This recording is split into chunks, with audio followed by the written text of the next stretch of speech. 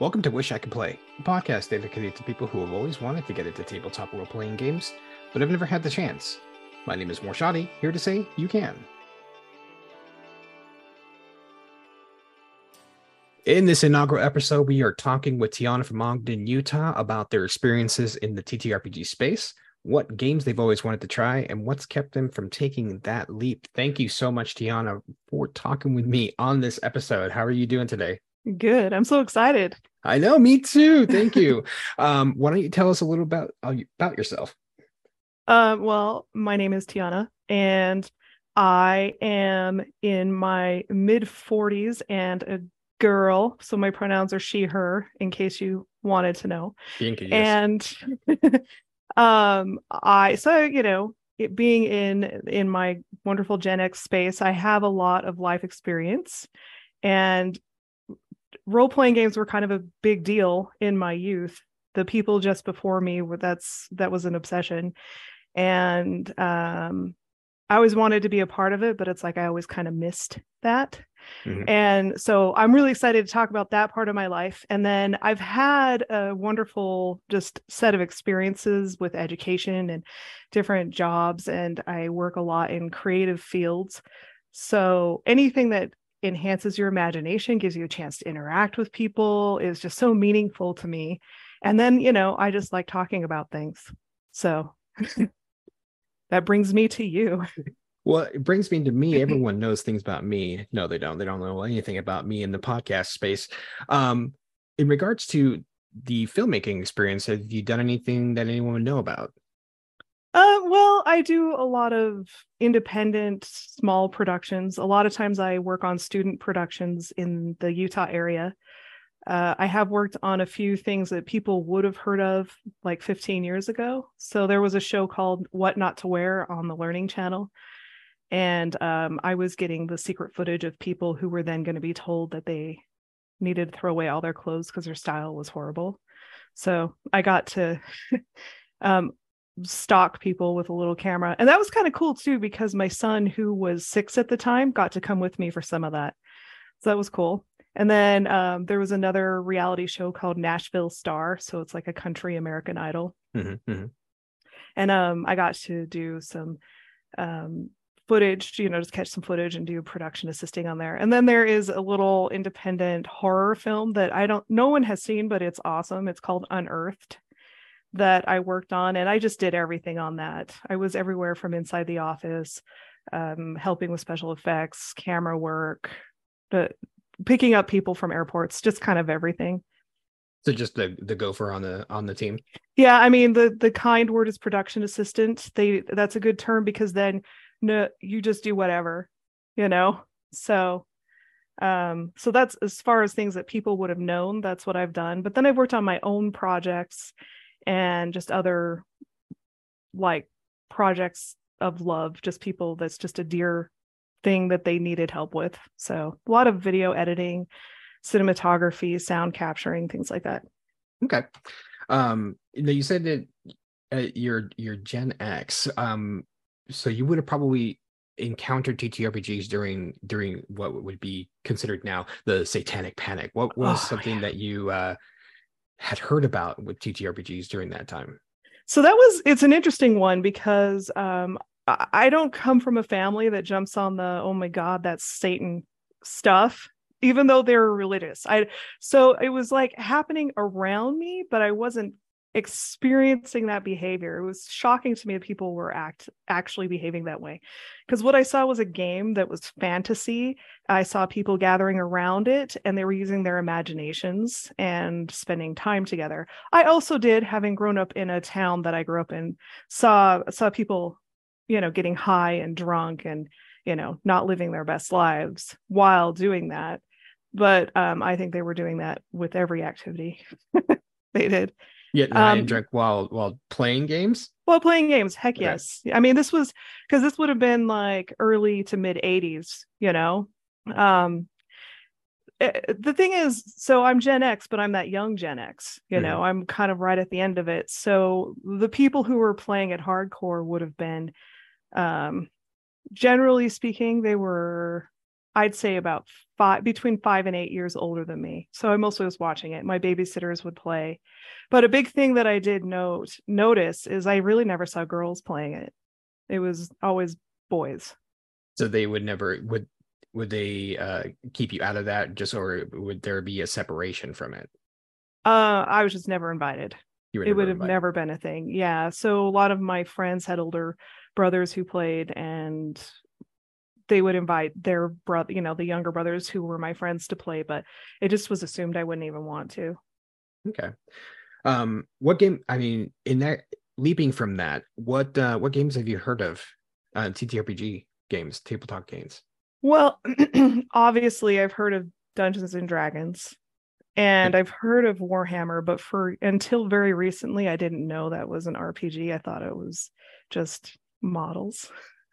Well, I mean, it is a lot of models, and I mean, if you have a lot of money, it's all the models. That's what I've noticed. It's very recently that I knew there was any story component to it. Um, and then I and then the more recent, like Powered by the Apocalypse, just that encompassing gameplay style Mhm. I've heard of. And then I've heard of a lot of games, but we should note very importantly here that I really suck at remembering titles of things. That could be songs, movies, books, whatever. And it could be a book I've read like 13 times. I'm not going to remember the title of it. And it also means I may not remember the writer, the creator either. Like if I hear it, I might recognize it, but I won't. So you should know that. Um, some games that I have in my possession that I haven't played, but they looked interesting. And again, I can't remember titles. I typed them on a spreadsheet that I don't have open. Hold on. Luckily, you sent that spreadsheet to me. A couple of them actually are really interesting. One is called Burning Wheel, which is a pretty cult classic one.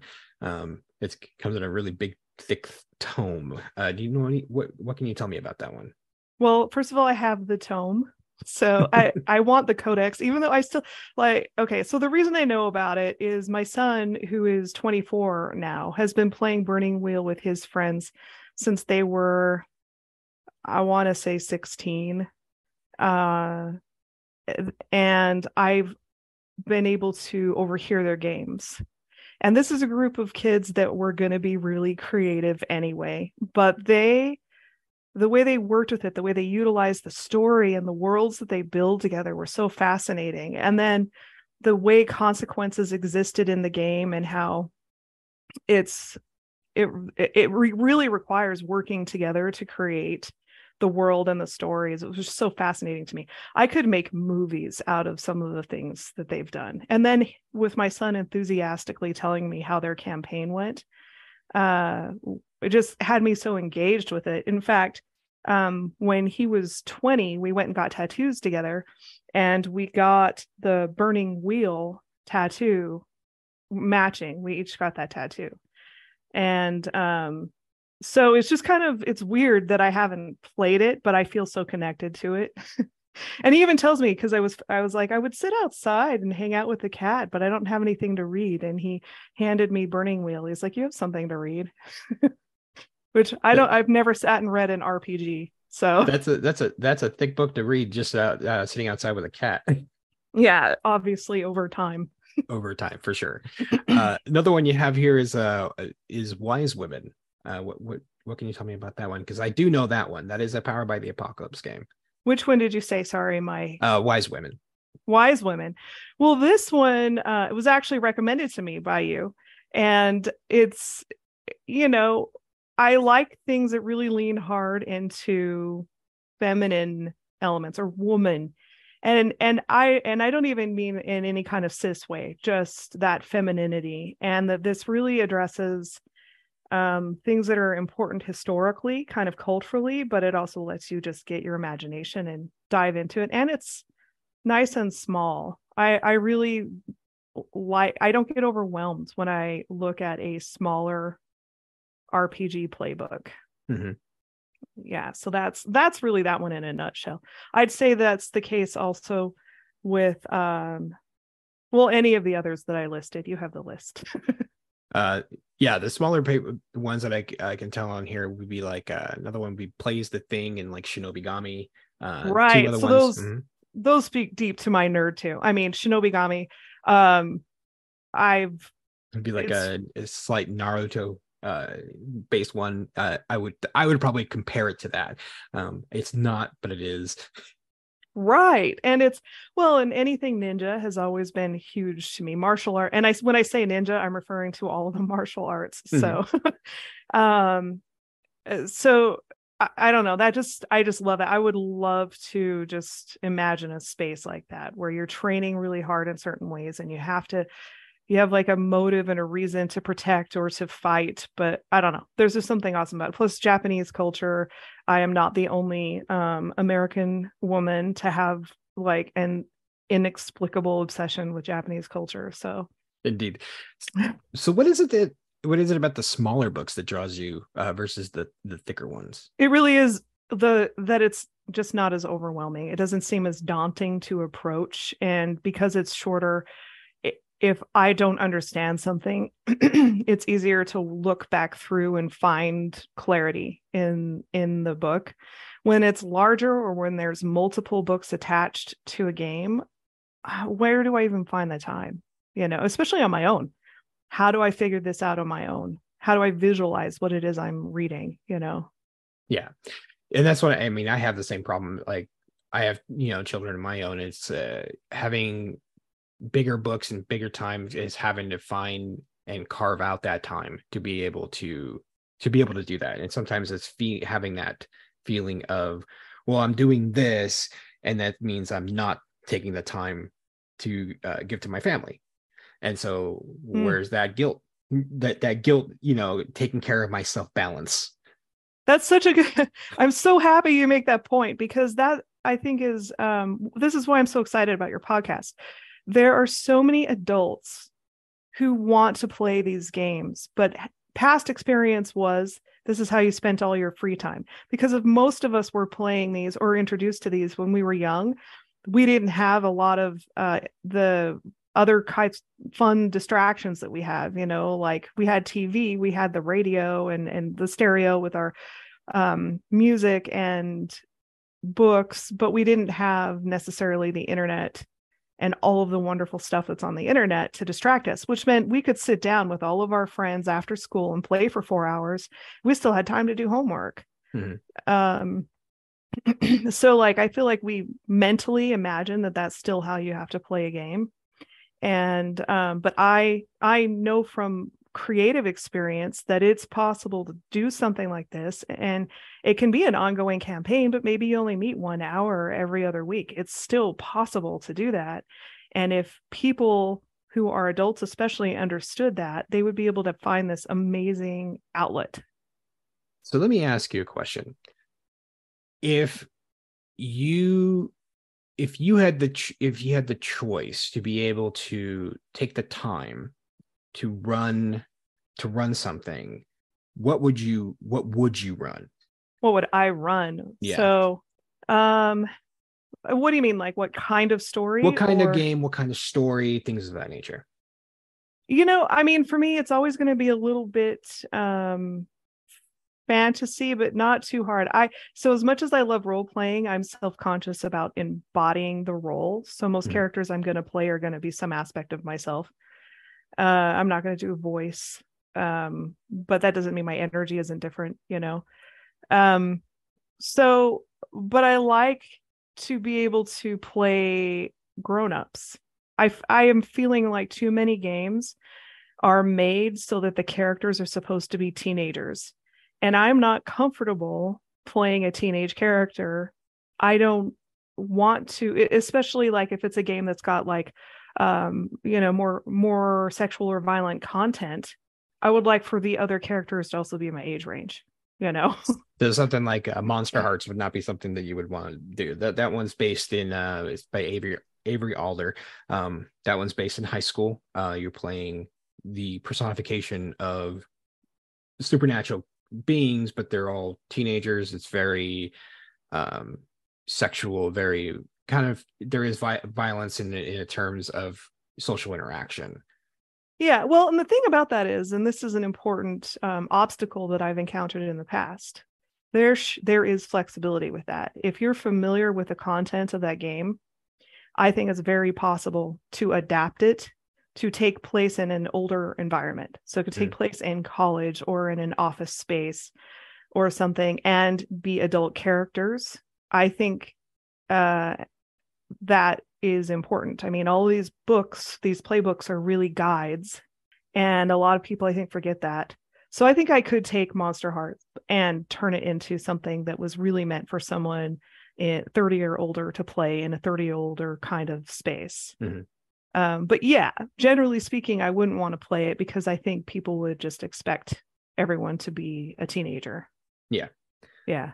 So what about this is a popular, especially it's coming back as well. I mean, it's always been popular since this came out, but with Stranger Things, the last season coming up, Kids on Bikes, which is very Stranger Thingy. You're all little kids, Stranger Things kids age, essentially discovering things. But that is the purpose of the book, is you're all kids. But it's very supernaturally, right? It's not like you're going to be going in and discovering too much gore. I think I mean that's a little bit different, right? Because you're not. Well, the nature of those kinds of stories, they tend to make those children mature and independent anyway. Like the characters in a story like that, like It, or Stranger Things, anything where, or even Harry Potter, where the kids are living in their own isolation and they're thinking, I've got to save the world, and they just take it on themselves. There's an adultness automatically given to them that also takes out most of the sexual elements to it. Now, it might be a bad example for anyone who's read the book, because they're like, and Stephen King has expressed that, maybe I'd write it differently now. But but ultimately, most of the time, those kinds of stories, the kids are really just younger versions of adults. So I don't know, that one's a little different. Yeah, no, yeah, he's he went through a time. Yeah. He definitely has stated that he would change that ending now if he that if piece, he had that piece aspect. of it, that aspect of it. Have you had any experiences with any tabletop games at all? Yeah, I can't be 46 and at all interested in RPGs and not have had some encounter with D&D. So definitely D&D. Though all these arguments about version 4 is better than version 2 or whatever, and I maybe just offended people because I don't know what I'm talking about. Listen. As the host of this podcast, I'm wanting to tell everyone I liked fourth edition, and you can just drop me now if you don't like that. Right. And for me, like there's all value in all of it. So I just never know what the problem is. But excuse me, sorry. I've played Call of Cthulhu. It was just a one-off charity game. And that was a lot of fun. It was very awkward at first. I think that our GM was just a little uncomfortable and none of us knew each other. So it took a while for us to engage, but it was fun and it just ended very unexpectedly. So I really would like to explore that game more, but only in ongoing campaigns. I don't think it's a good one-off. Yeah, it's a little hard to do as a one-off. That one, especially, your skills grow very slowly. Hello, Mashadi here. We had some hardware difficulties at this point of the recording, so you will notice a difference in the sound quality. Yay for technology. Thank you so much. So with Call of Cthulhu, yeah, it's really hard to be able to grow your skill set. It's a very slow progression, so I can understand how that one could be hard doing as a one shot unless you're like, oh, and then it kind of defeats the purpose of it. It's very much it shines as a longer campaign game.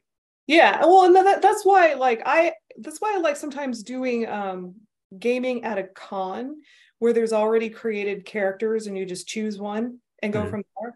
I really like that. I work really well from an existing skeleton, like a structure of something. I can go crazy with my creativity if I don't have the burden of creating it from scratch. So a game like Call of Cthulhu, and honestly, I mean, D&D is different. It's different. It's been around long enough. There are lots of different ways to play it. Like, and another one too would be Vampire the Masquerade and everything associated with that. I've played it before. It's really amazing, but that was an overwhelming experience where our guidelines were a little too broad with choosing characters. We're allowed to use pretty much any playbook, and since I was familiar with none, that was rough. I'd never played it before, so I didn't really know how to set up my characters. And if you've ever seen the character sheets for that game, it's quite a lot. So I've played it. I do think I'd like it, but I think I would need to be with the right group, you know. So was it the newer version or was it the old White Wolf version? How the hell would I know? I just made it even worse. Yeah, there was an old version and then a newer version that's based off of more like a 5e version. So Yeah, I don't know. yeah, no, that's another one that definitely helps be able to run it as a long-term campaign as opposed to as a one shot. Any other ones? I feel like we're missing a couple. Oh, the play one that you mentioned, what's it called? The Play's the Thing. The Play's the Thing. That one has my attention because it does read as a script, and I am a theater nerd and have studied Shakespeare, and so like I want I just remembered another RPG I have a copy of, but it's a printed copy, so I forgot about it. And you might know the name of it. It's a fitness oriented one. Lift. Oh my God, I want to play that so badly. And that's like, I feel like its own topic someday. Yeah, no, that one's great. And if anyone doesn't have that, it is on Drive Through RPG, and it's a fitness-oriented game that has like 5 different hacks of different RPGs. I think it's got Power by the Apocalypse, it has the D&D, it has Lancer or one of the mech ones. It has I can't remember. There's 2 other ones. Oh, Vampire. It has, and then 2 other ones. And it's great because you are doing exercises, and then one person's the quote unquote GM. But if you're trying to do something, you're like doing like, okay, you're rolling by doing as many push-ups against the other person, and then you become the GM if you beat them in push-ups or something. Yeah. It's like it's gamifying exercise. I got it, and it seemed amazing, and I think I got it during the pandemic, and Yes. and Yeah. I like never did anything with it because I'm lazy. Yeah, it is. What I like about it too is you can make it as hard or challenging as you want to. So you do not have to go with a suggested something like that. Like that was a good example, like race against the person next to you and see who can do the most push-ups or something.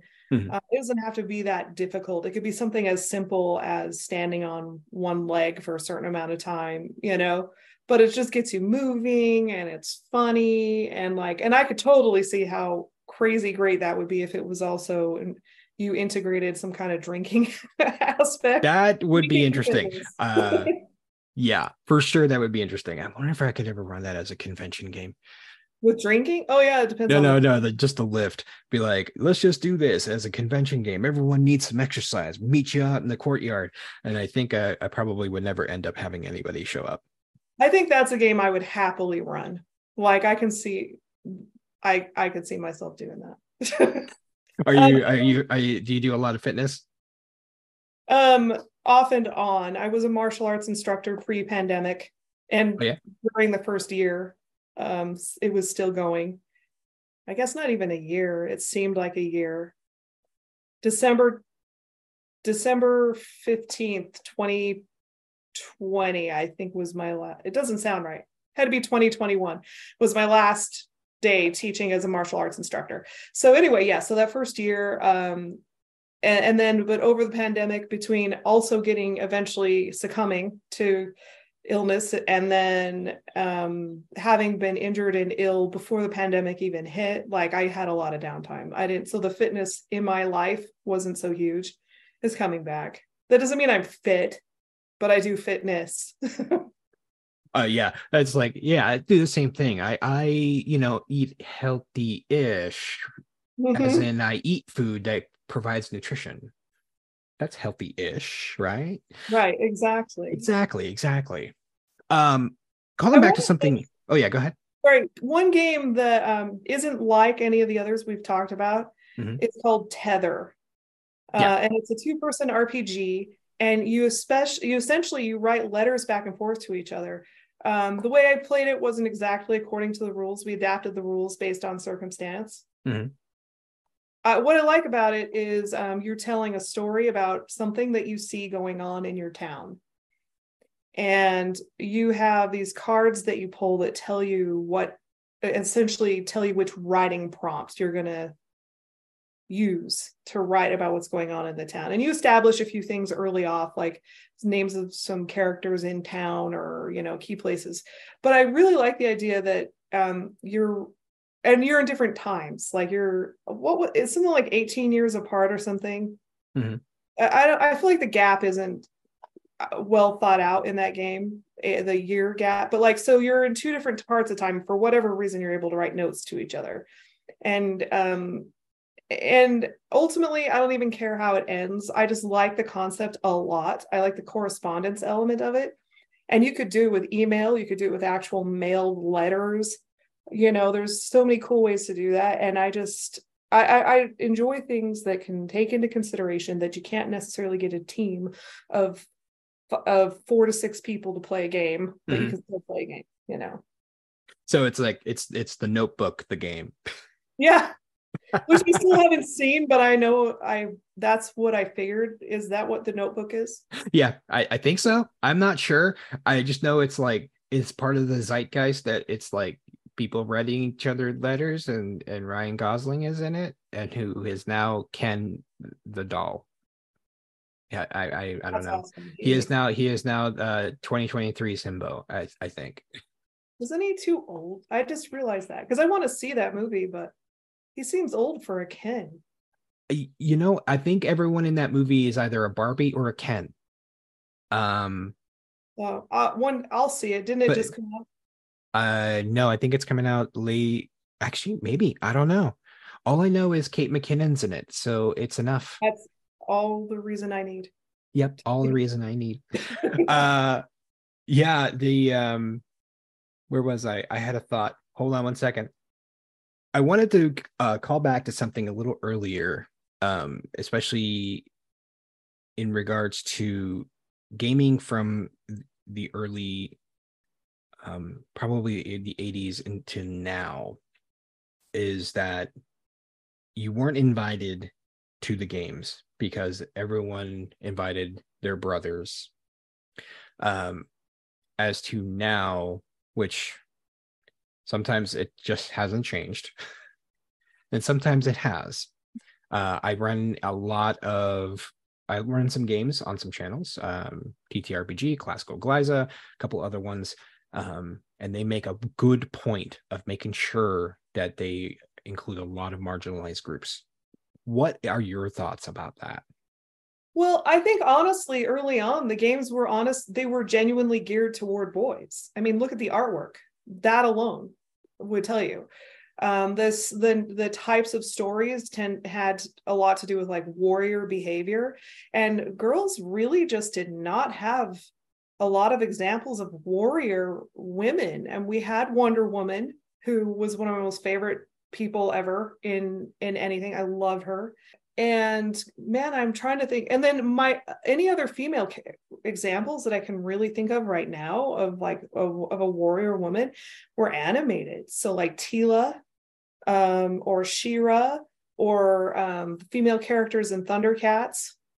Like I really didn't have girl examples of being strong and powerful and solving problems.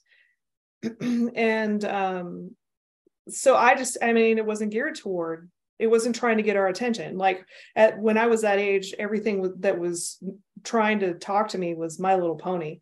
You know how much I would have killed to have a transformer, like And then, but as I've seen it change over time, I think it's still guy oriented. And anytime you hear about a gaming group, it's almost always dudes, and the GM is usually a guy. Mm-hmm. And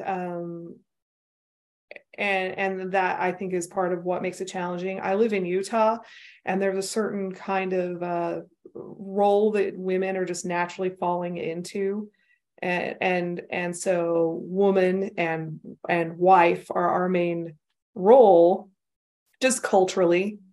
That you and so we, like us wanting to play a game is not usually, we don't usually have time for that because we're busy cooking or taking care of the kids so that the dad can play.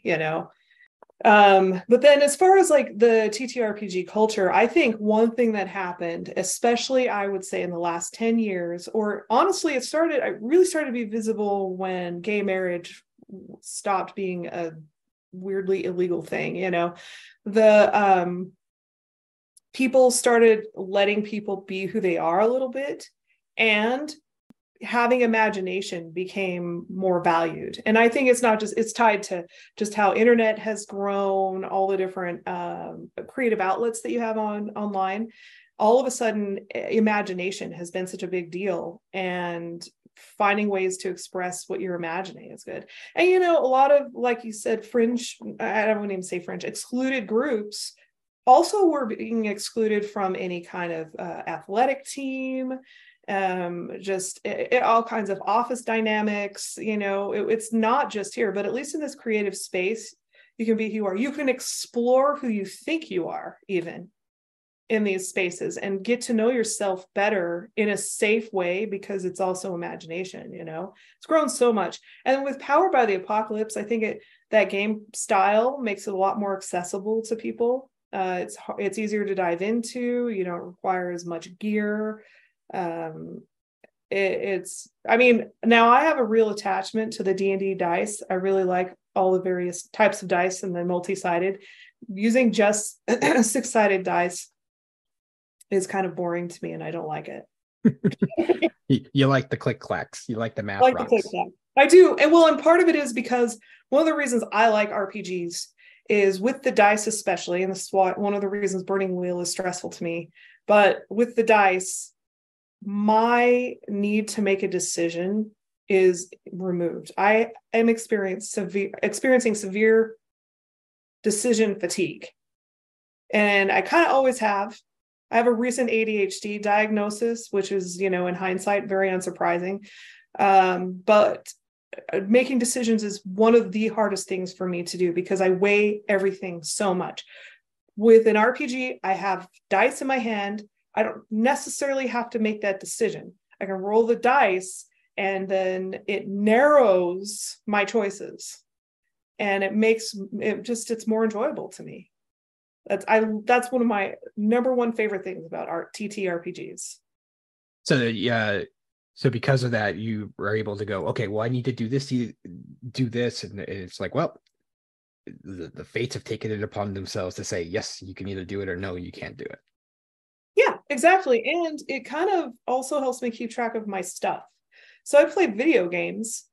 I love Diablo, but I get real overwhelmed with all my equipment choices and keeping track of it, knowing what's good and best or whatever. I tend to play just whatever I think is coolest, and then end up being like super immortal in these games on accident. Mm-hmm. The strategy of all that stuff, of gear and skills, is just an overwhelming thing for me. Is there a video game that you do play or have played that you're like, this is like perfection in terms of for your ADHD and all that kind of? I haven't quite. Are you talking about a video game or TTRPG? A video game, yeah. Oh, video game. Suikoden. Easily. Suikoden. It's funny because there's a lot, and you end up with, in this particular game, you collect like 108 playable characters, and you can combine them in any number of ways. And some of them they're like more fringy, like I don't know why I'm using the word fringe. It's my word of the day, I guess. But some of them would be like the baker, so they're not a good fighter, but they tend to they're constantly healing you in a battle or something. No, baker? Yeah, like a cook, or yeah, exactly, or something. Everything comes back to food, and I love it. Oh, yes. Yes. Anyway, so, but I love it because you can also randomize it just a little, or you can just choose best. Like they were really good at fixing some elements. So if you had a bunch of stuff in your storehouse, you could just choose, please equip to everybody the best from there. And you don't have to, and then you could tweak it if you want to, and it's going to be smart enough and intuitive enough that I don't know. It just makes so you don't have to keep track of everything. So Suikoden, a lot of the Final Fantasy games, same. I really love watching people play things like Dark Souls, but how they keep track of all of those different types of armor and weapons and is beyond me. And that's the tip of the iceberg with that game. But that's yeah. I can't even play those games. I those aren't games that I can play. They're not part of my skill set in any way. Nope, it's one of those things I will happily watch my son, especially because he's some kind of savant. I will watch him play that game. There's a few games like that. Red Dead Redemption is hard for me to play. It's disorienting for me. So, but I love to watch it be played. You like the horsey game? You're watching the horsey game. Well, it's got a good story. That game makes you freaking cry, man. The first one or the second one? The second one. Well, both of them. I've never actually watched the second one. Oh my goodness. It's really emotional. It's a beautiful game. Yeah. Well, let's take a break and let's decide on a game. And let's if you want, let's run a little one shot real quick. Sounds fantastic. Okay. And we'll be right back.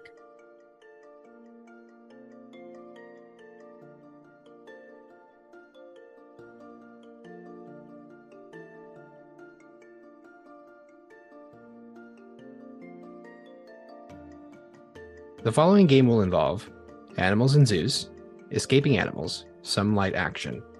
You might also notice a slight jump when I'm introducing the game, due to my having an older copy of Lemurs on the Loose. The correct author's name is Kestrel Elliott. Thank you.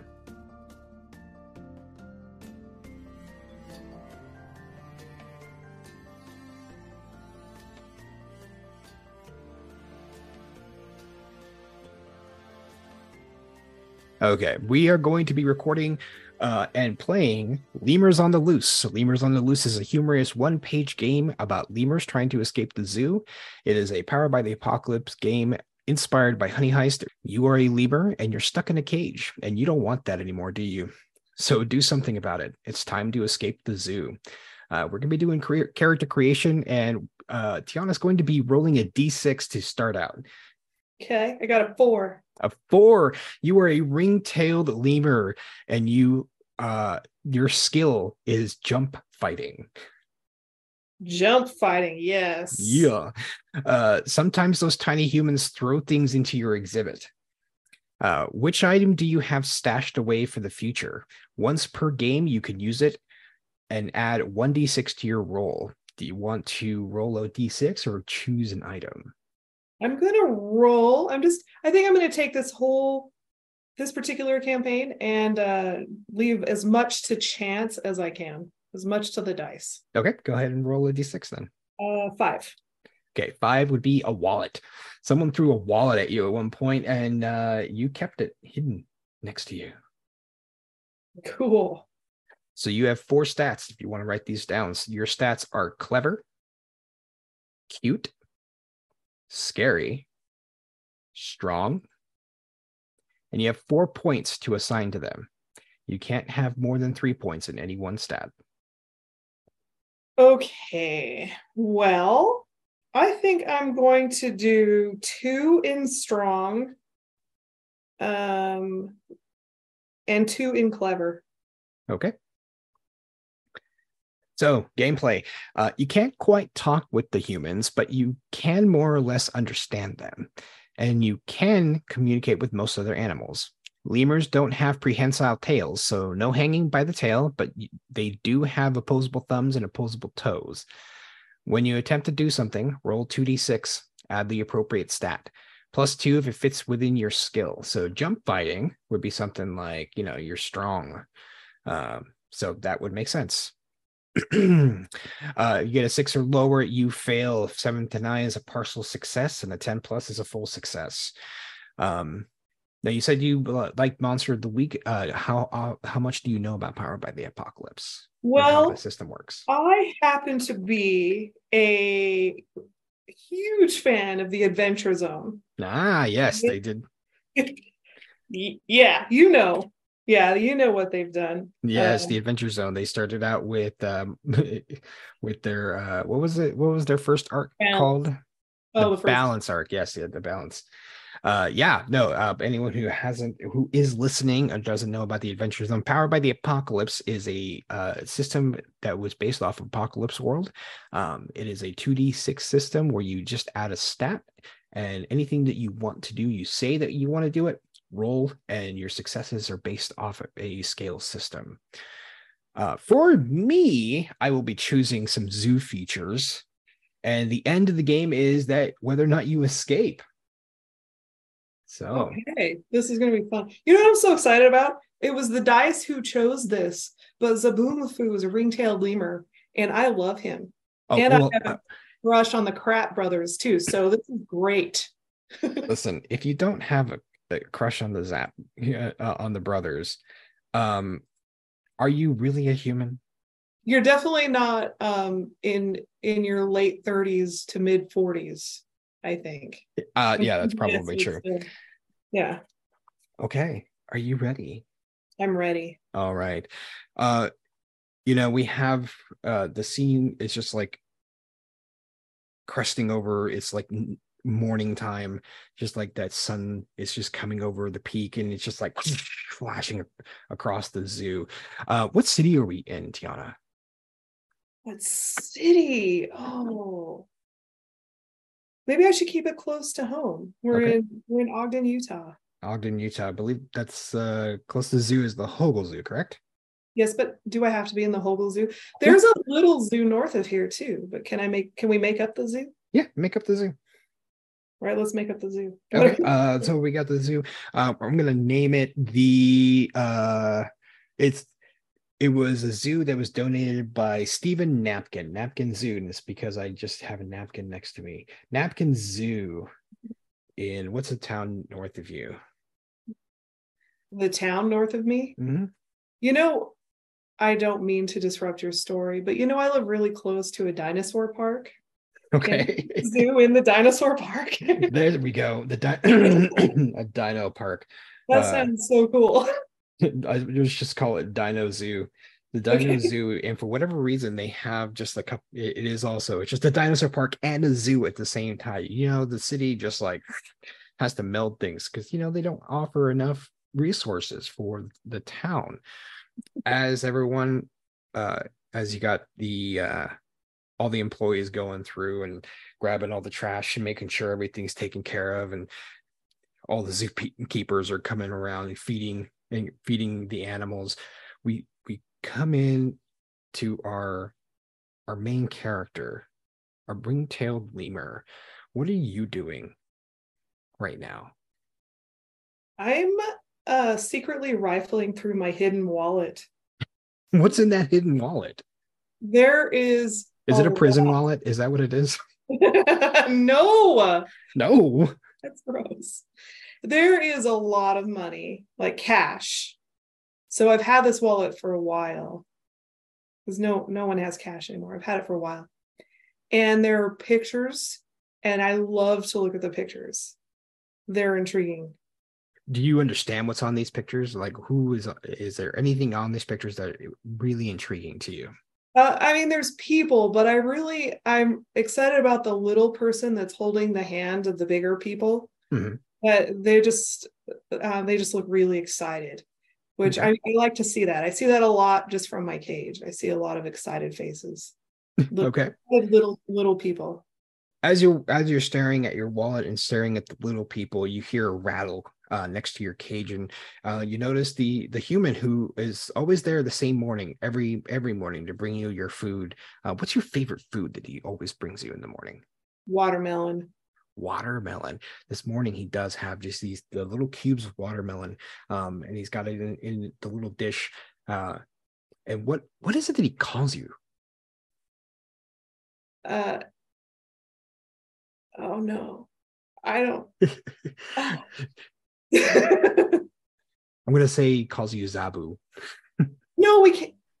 Okay, Well, that's because no. okay. Okay. I He still calls want to you. steal their idea. Well, you This know what? It's because humans are predictable creatures and they don't know any better. That's okay. It's like if someone has a golden retriever and they call him Bud because Air Bud is a golden retriever. right. Or just buddy, Yeah. buddy, all those same things. Or Okay. what's the golden retriever's name from uh Chance. No, Chance? that's the other dog. The other Yeah. dog. I don't know. Yeah, it doesn't matter. So he comes over and just like puts it over by your dish. Uh, and he goes to look at you and goes to pet you on the head. He's not he's not supposed to do that on a personal note. What do you do? I just duck my head and do the little slappy slap, like with my hand, just like kind of like a cat slap. And he's like, you're funny. And he goes to leave. What do you do as he goes to leave? It's like kind of slow motions. Well, I'm gonna eat my watermelon. You're gonna eat your watermelon. Yeah, Okay. Um, I gotta have some energy because I'm getting out of this joint. all right, you're getting out of the joint. All right. The door closes and the park opens up. Next to your enclosure is also the T-Rex enclosure. So you're all throughout the day, you hear all day long, because every single one of those things has to have like the same yell, and it's just constantly going back and forth. You have a bunch of kids coming towards you, and they're just constantly throwing you popcorn and peanuts and occasionally keys. What do you do from here? Like, how are you going to escape from this cage? Um, well, what I've noticed is every morning they have to turn on the dinosaur animatronic Mhm. thing, and every night they have to turn it off. And I've noticed that they are really, they just lean against my cage. I've noticed that it's like the door pushes in toward me a little bit when they do that. Mhm. It's a cramped space and it's not a big budget. Okay. Yeah. So I've noticed that. I've started to see this gap between the door of my cage and the walls of my cage. And I'm thinking I can fit through there. Okay. So are you going to check out that door then right now? Well, right, yeah, because kids, they're kind of leaning against it, so I can see it wiggle. Okay. As you see, kids are just kind of like banging against it. You do see it like Yeah, it's waggling. I want to pay really close attention to how it's doing it because I'm clever. yeah. I'm strong, so I'm thinking I might try tugging on it at the same time as they're pushing just to see what happens. Roll me a clever on that. So So two, it'll be right? 2D, yep, 2d6 plus your clever. Okay. So I got a 5 + 2 is 7. Okay. With the 7, you do notice that they're kind of pushing on it, and you probably could sneak right through if you time it just right, but you're not seeing a way to be able to open it completely. Okay. Well, that's good to know.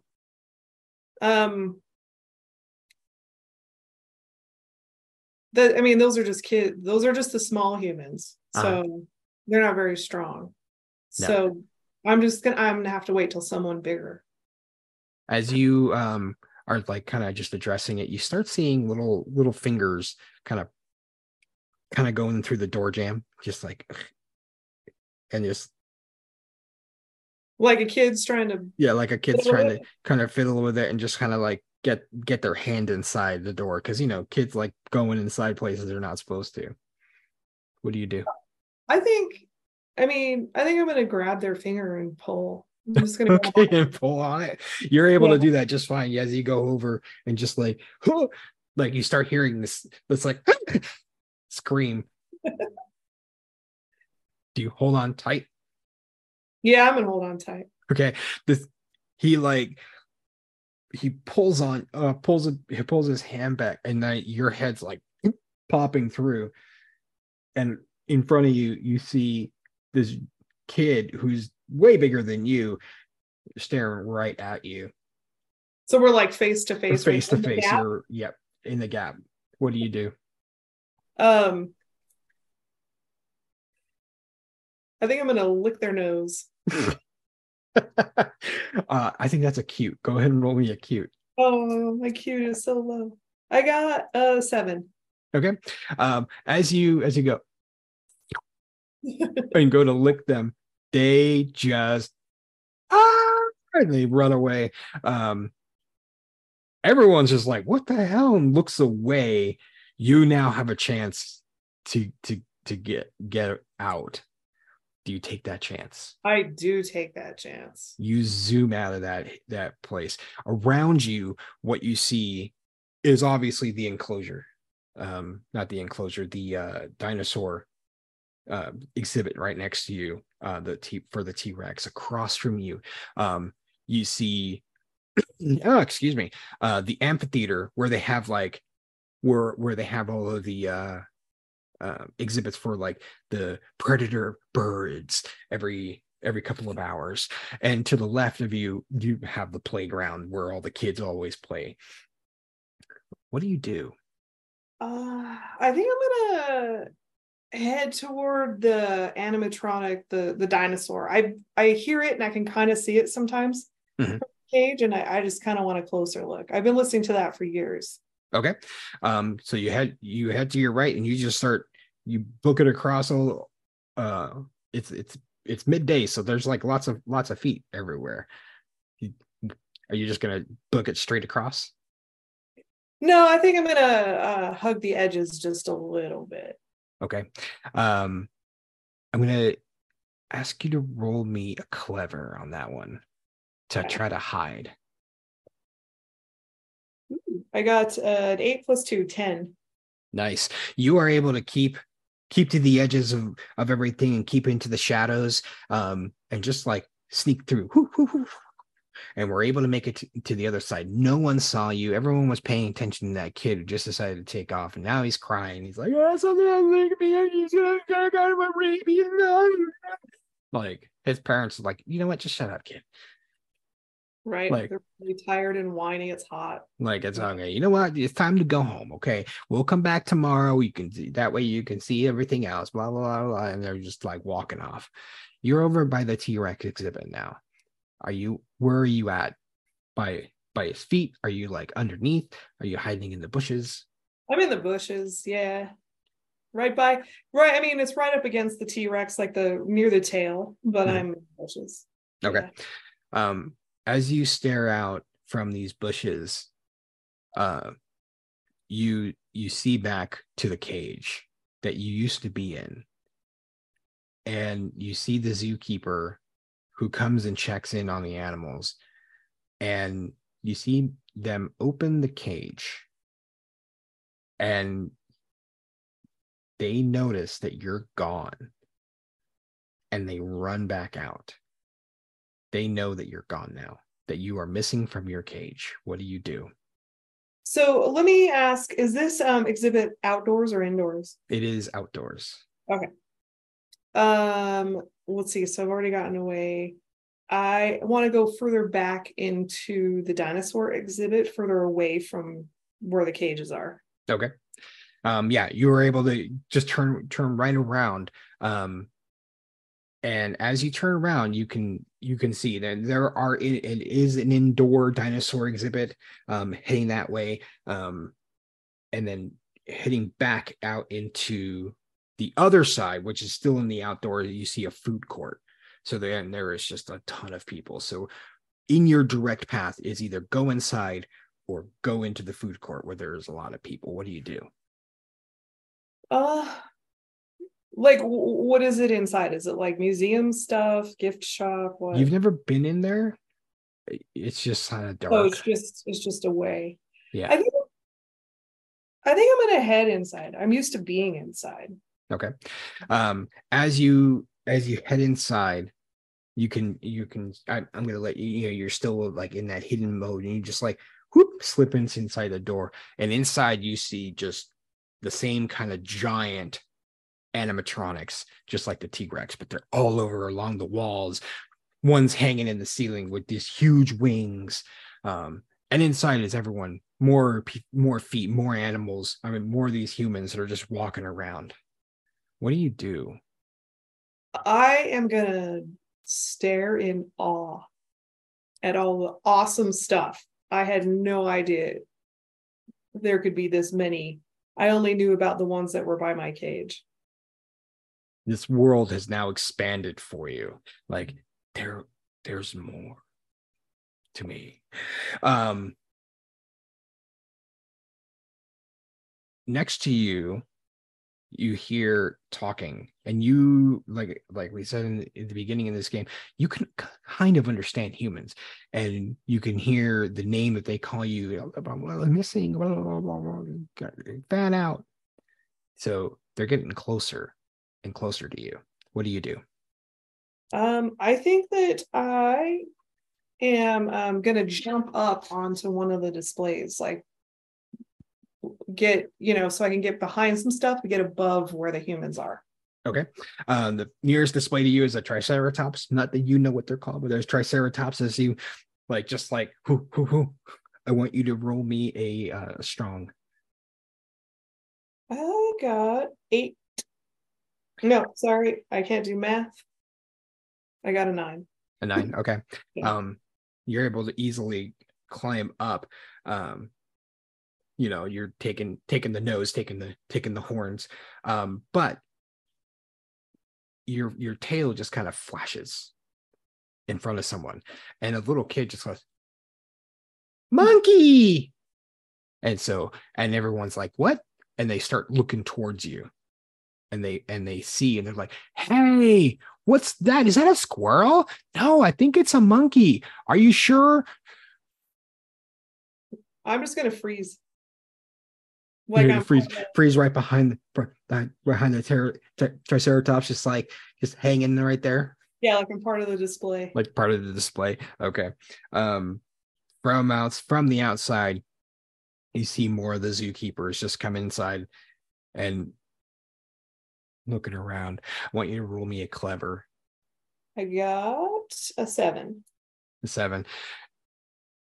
You're able to hide what you're doing. You're very, very still. But the zookeeper comes over and he's like, "What's going on?" And he's starting to ask questions. Well, yeah, what do you mean you saw a monkey? Blah, blah, blah, blah, blah. And he starts investigating, looking at what everyone was saying, where apparently a monkey was. And so he starts climbing over the exhibit. And he's starting to look up and around because he knows that he's looking for you as a. What do you do? I think I'm gonna. You are a jump fighting lemur. Yeah, that's what I'm thinking. Like, I feel like I just want to jump higher at this point because you said that they're even like the winged, so they're gonna be hanging from. I want to jump higher. Whatever. Okay. Do me. Let's go with the strong. You're gonna just hoo, hoo, hoo, hoo. I dropped a big time. I got 9. Okay. As the zookeeper kind of crests up above the Triceratops head, you both lock eyes right at each other as you take a flying leap, just jump off of his head, and just in very lemur fashion, you just see that and get onto that wing. And the wing starts the pterodactyl just starts swinging back and forth, back and forth. You are kind of losing your perch a little bit. You are now, everyone is looking at you, and you're not going to be able to sneak away from this. Okay. What do you do from now? I think I'm just going to keep jumping. I mean, I'm just going to wildly jump, hopefully higher when I can, but just away toward until I can find an opening, any kind of opening. Okay. That Above you, now these pterodactyls are being held up by like wires up to the ceiling into the top of the ceiling and the roof. So you can try to climb up, or you can keep like trying to jump around. Which one do you want to try? I'm gonna jump around. Okay, go ahead and jump around. You've already kind of like done it a little bit, so you're just you kind of time it with the swing. You go all the way to the end of the building. The zookeeper's following you because he can see you each time you jump until you reach to the end, and there's no more pterodactyl to jump on. There's only a wall in front of you, the door underneath you, and the zookeeper who's now on the radio. I found them. I found it. What do you do? So you said the door is below me. That's the Uh-huh. only opening that's around. Yep. I think I'm just going to head for the door. Okay. I mean, if he's right down there too, I might boing right off of him. Okay. Yeah, and then head out the door. Are you gonna like try to just trampoline off of him? Or are you gonna try to maybe just like scratch him up and run away from him? Or I just want to get away, so I'm just gonna bounce. Okay. Hit him. All right, go ahead and roll me a strong.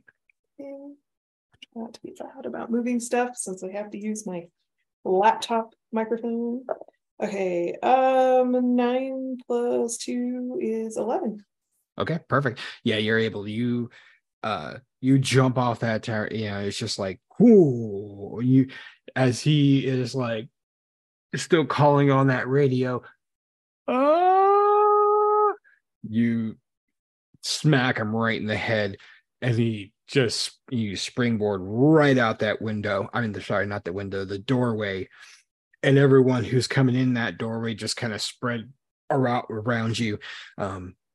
In front of you, you see the outside. It's the outside again, right into a cotton candy machine, Yeah. and you're right balanced precariously there. What a terrifying vortex. Right? Yeah, and you see just like, what do you do?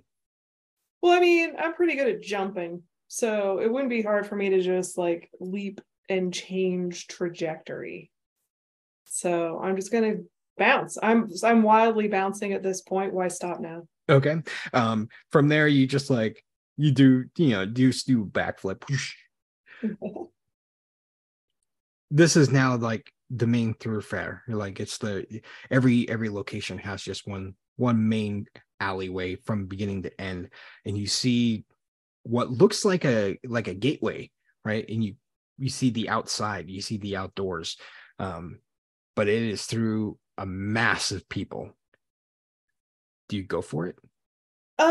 So that's all that's ahead of me. It's just essentially like a narrow path to an exit. Yeah, it's kind of like how you go through Disneyland. It's just everyone's getting funneled out. Yeah, I think I'm gonna just try to, because I'm like around toddler height at this point, and I'm fast. I think I can move through that quite a bit. Okay. So as you take off, it's like you just going through. I want you to roll me a clever, trying to get through all these legs. 8 + 2, 10. Ooh, nice. You're able to wrap around everyone's legs. Everyone's like, what? Huh? What? Huh? What?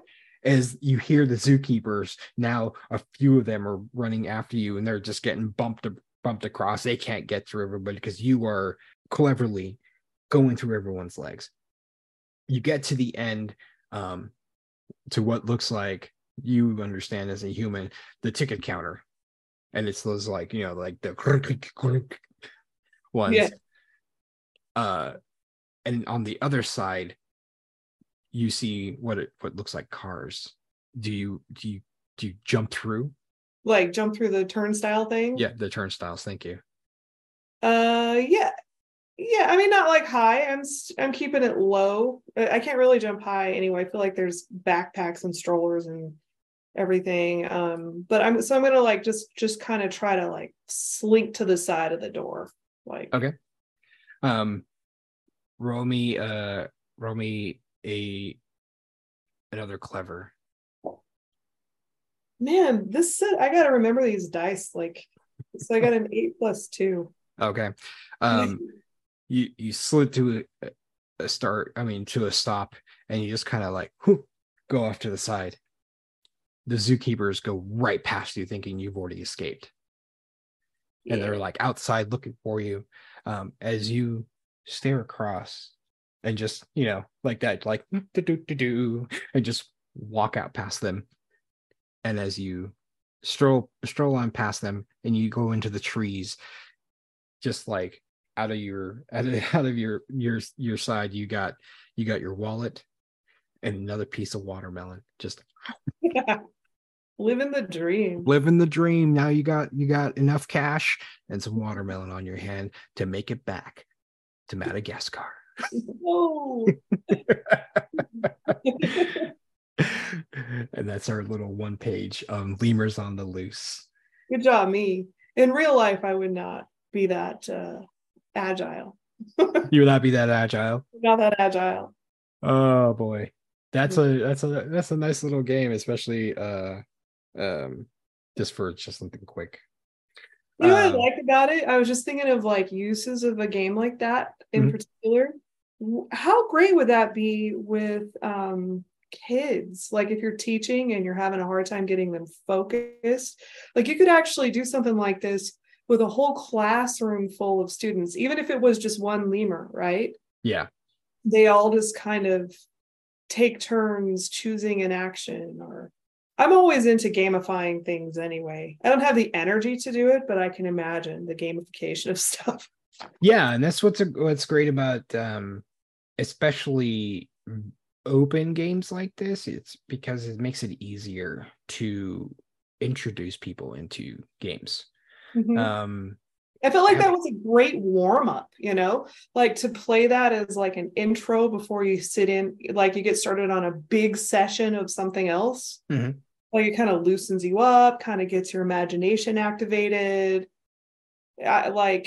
That's what it felt like. It felt like a really great warm-up. Or like, like in TV shows, they have somebody like a comedian in the crowd or something for the live studio audience. They're telling jokes before the show starts.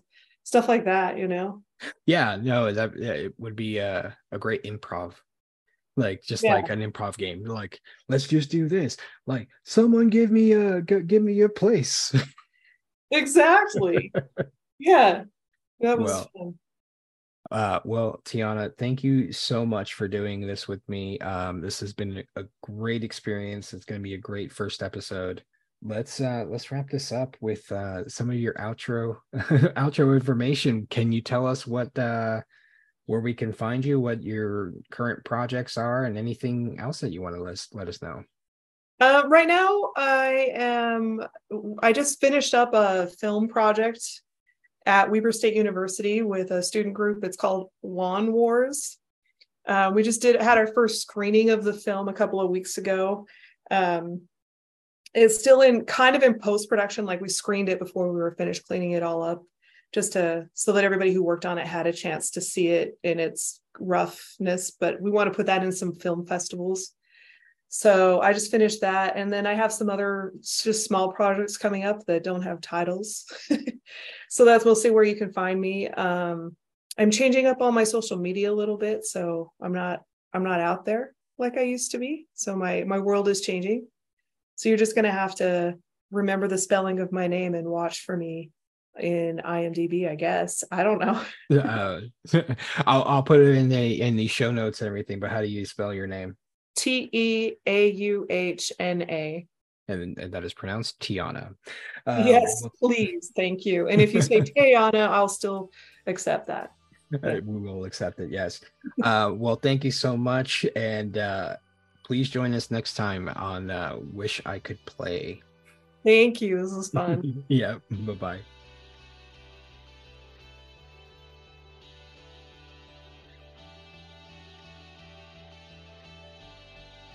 If you would like to be a guest on the show, please email guest@morshadiplays.games with your contact information.